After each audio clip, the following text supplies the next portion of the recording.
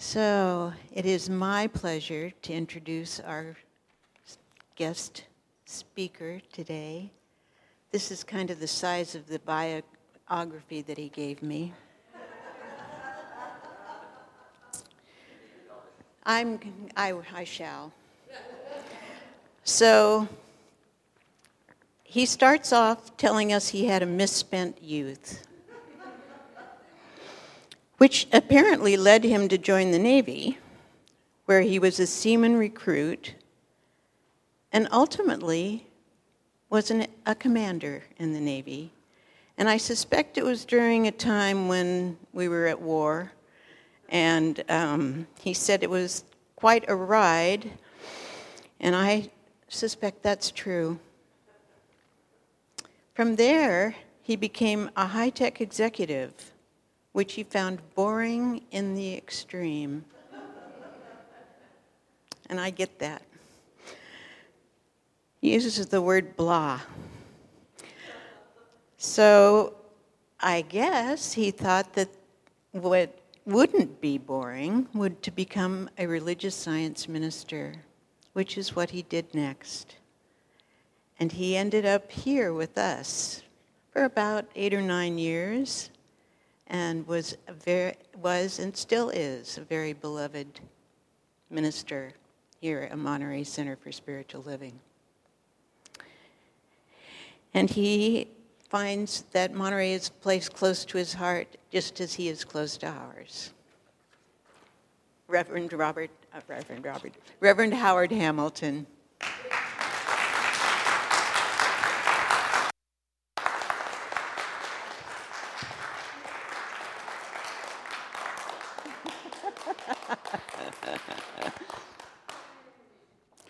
Well, good morning. I want to say this morning I took a look around the facility here, see everything's been done, and I can only say, wow, my goodness, what a change. And it's all for the better. It's just terrific. In my tenure here, our big accomplishment was putting a new roof on. That was an experience. But, you know, this is just more of the same, and it's terrific. I really do applaud you coming together and being able to do this. It's wonderful. And I'm certainly glad to be here, and thank you for asking me to come.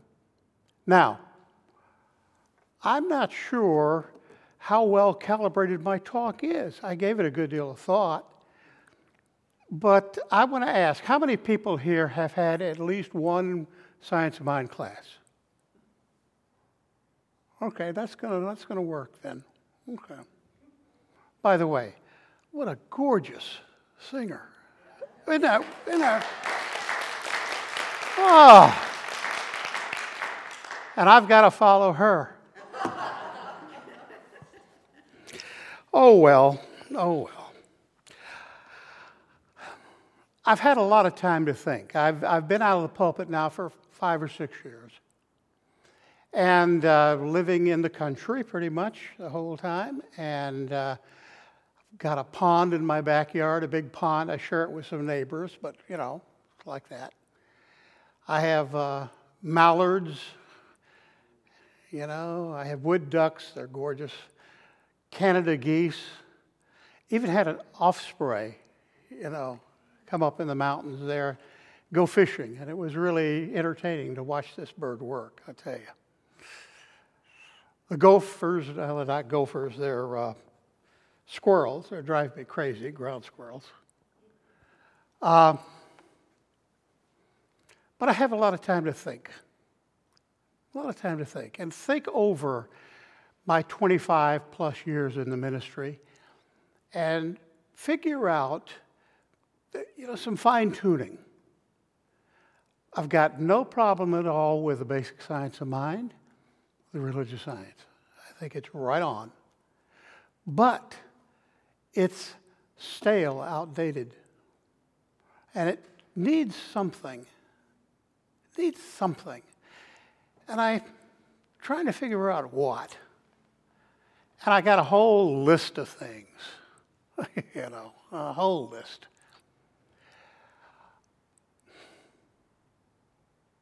But I'm going to give you two today. Two. And the first is this. Be consciously aware of what you are treating for. You remember it's an old adage, thank goodness God didn't answer my prayer. Yeah? Think really hard about what you're praying for, transmitting for. If you are telling the universe, in effect, that you want something out there, not so good. I don't recommend it. Best to think, turn it around just a little bit, and think of a spiritual mind treatment as an adjustment to your character. Okay? Treatment is all about in here. It's nothing to do with out there. So be real careful. Do you know someone who just seems to attract nice things? You know, people, money, real estate, significant others, and they don't seem to work for it at all. It just sort of comes to them, right?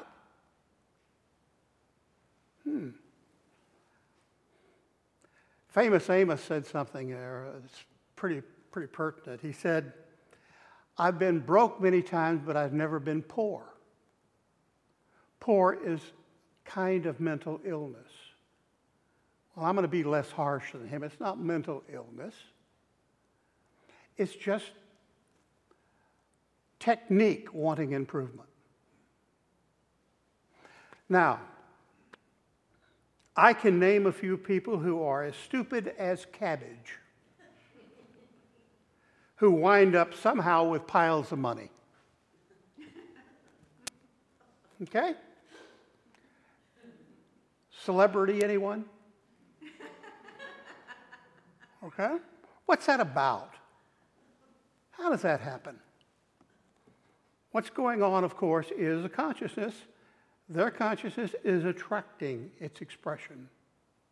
Their consciousness is attracting their consciousness expression. Okay? Now, how'd they get it? Dumb luck? I don't know. But here's the point. Treat for an expansion of your character, not a thing. Your character will automatically attract to you everything like it. That's a standard law, right? Transform your character. Use treatment to do it. So, in cause, it might be, I am, hear that? I am the embodiment of what? It's not that I want that out there. Bring it to me. Oh, no. It's I am that. Let it come. Okay? Now,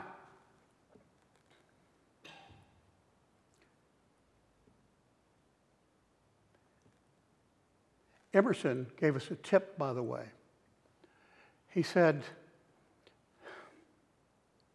never treat for a thing. To treat for a thing is blasphemy.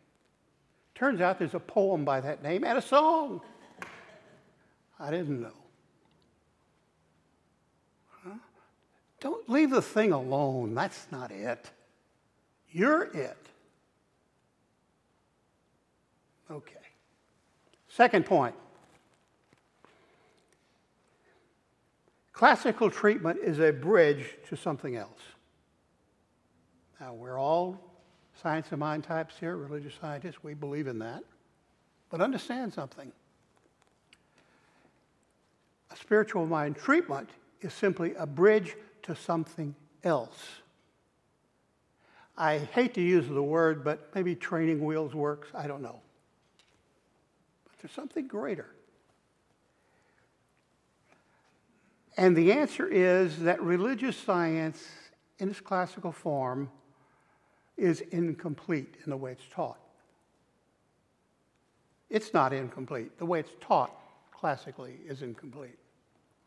It doesn't close the deal. Here's what I mean. So what is the goal of treatment if it's not to accomplish, to be, or champion something? Huh? What's the point? Remember Peggy Lee? Am I the only one old enough to remember Peggy Lee? She had a great song. Is that all there is? If that's all there is, let's party. Well, kind of the same deal. See, there's more beyond that, is what I'm getting at. And once again, it's not a difficulty with the science of mind. It's a difficulty with the way we have taught ourselves to teach it and understand it.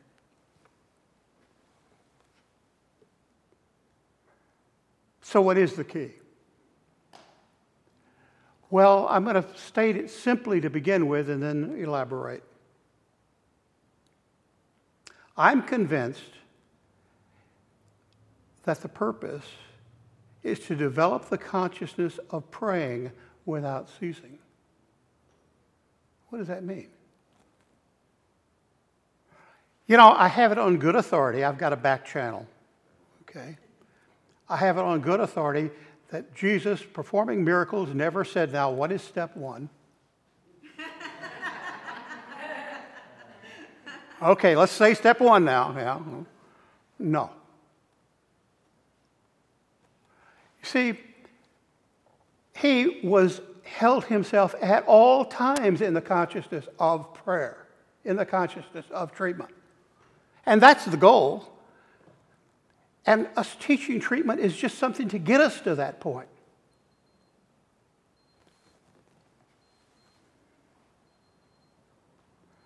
To live within a perpetual state of certainty about the truth of your treatment. Jesus lived in a perpetual state of knowing the truth of the steps of treatment. He didn't need to recite them. He just spoke his word. He was already in the consciousness of treatment. All you need to do is speak your word. Here's the catch. Here's the catch. Leave step 3 out. Leave step 3 out. Recognition, of course. Unification, of course. Cause what you want. Let's just set that aside for now. Acceptance, yes. Thanks, yes. But let's leave the other out for now. You see, here's the truth of it. The universe knows what you want better than you do. Okay? We can get wrapped up in our egos and our deriving and our have to have and have to do and have to be. But Emerson said something about this. He says, "So hot, my little sir." What he was talking about was we get all uptight and anxious and upset because we don't have, or we can't do, or we can't be. So hot, my little sir, forget that. Forget that cause step.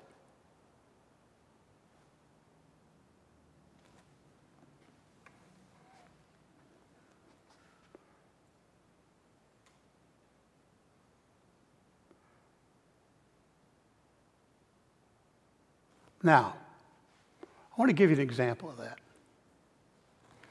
It will help, if you feel like it, to just relax and close your eyes and be in kind of a mellow space. Now, visualization helps, so I'll do one visually. And just be with me here now.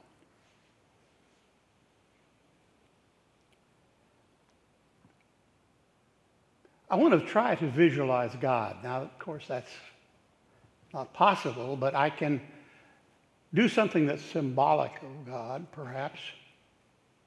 So here's what I think. Let's imagine a vast tapestry, a plaid tapestry, with uncountable lines going this way and that, forever. If it helps, think it is undulating, moving, changing.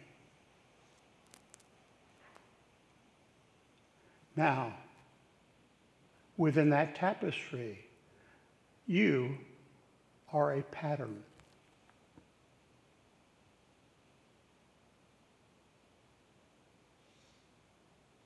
And that pattern is forever.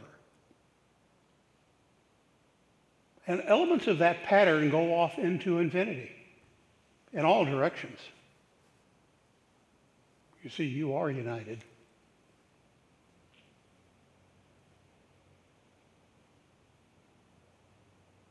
Now let's skip right over to acceptance.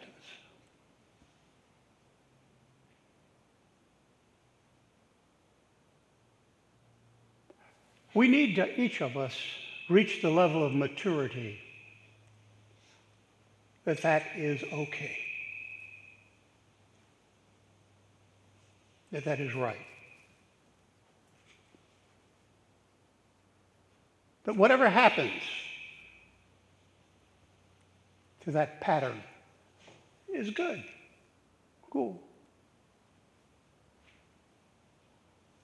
And then we need to give thanks for that. Give thanks.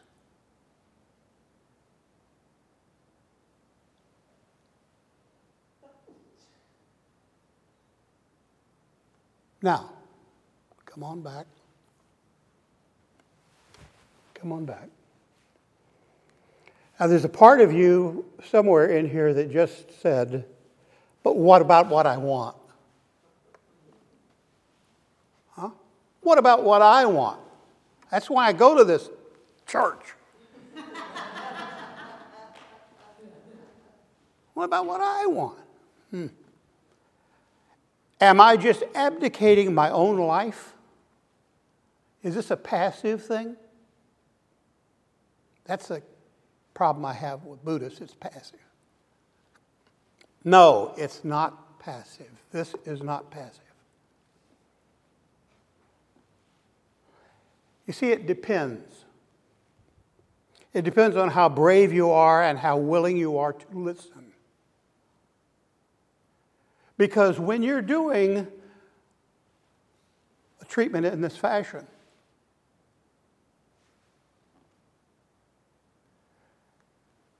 listen. Listen. Things will start to happen in your life. Listen. Character, remember? Listen. Then how about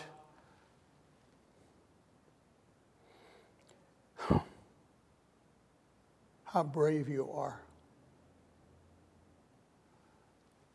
Are you brave enough to hear? Are you brave enough to act? Let me tell you, this is not passive. And this is not for kids. This is not for the immature. This is the real deal, the real ball game. The universe has something great in mind for you, but you have to listen and dare. This is not passive. It is as proactive as you can possibly be. One last point. I do not recommend this adventure without first being thoroughly grounded in basic science of mind. Don't think, oh, well, I'm just going to leap on that wagon and just jump over all that other stuff. That's boring. I mean, I'm up with this. No, I don't recommend that. Get your grounding. Get your third year. And then play with it. Play with it. Many of our ministers and practitioners, I'm convinced, do this anyway. They're just not aware of it. Not aware of it. In the meantime, understand that I wish you the very best on your journey and hold you in my consciousness as the truly remarkable thing you are. So it is.